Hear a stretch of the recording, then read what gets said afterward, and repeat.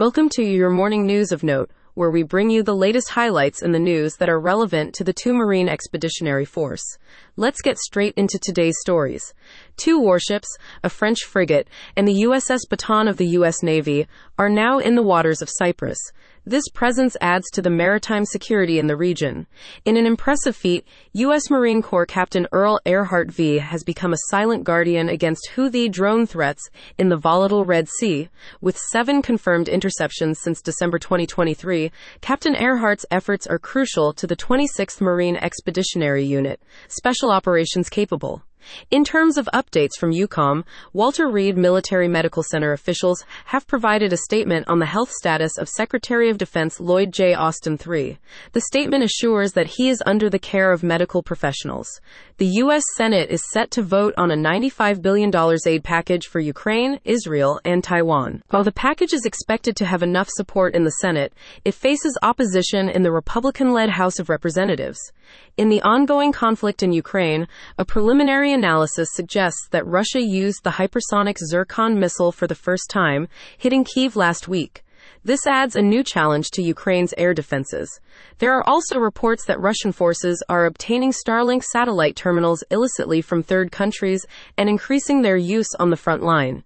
In aviation news, Russian bombers were detected outside Finnmark ahead of the exercise Nordic Response.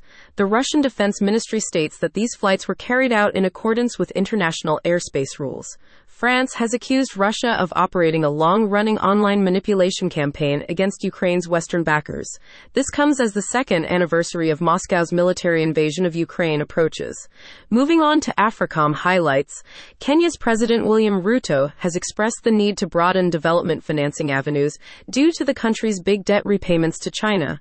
Over-reliance on one market is seen as a concern. The deadly blast disrupted Cameroon's National Youth Day, with families and communities grappling with the aftermath of the tragedy. In Russia, the infamous mercenary organization Wagner Group has been replaced by a new entity known as Russia's AFRICOM in key strongholds across the continent.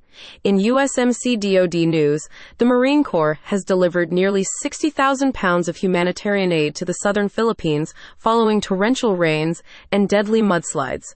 The Defense Department has emphasized the need for adjustments to its strategies in countering China and Russia in the Western Hemisphere. Each country poses different challenges for Latin America and the Caribbean. Researchers from a nonprofit election technology company have showcased a prototype aimed at improving the voting experience for military absentee voters. And finally, let's highlight some internal news.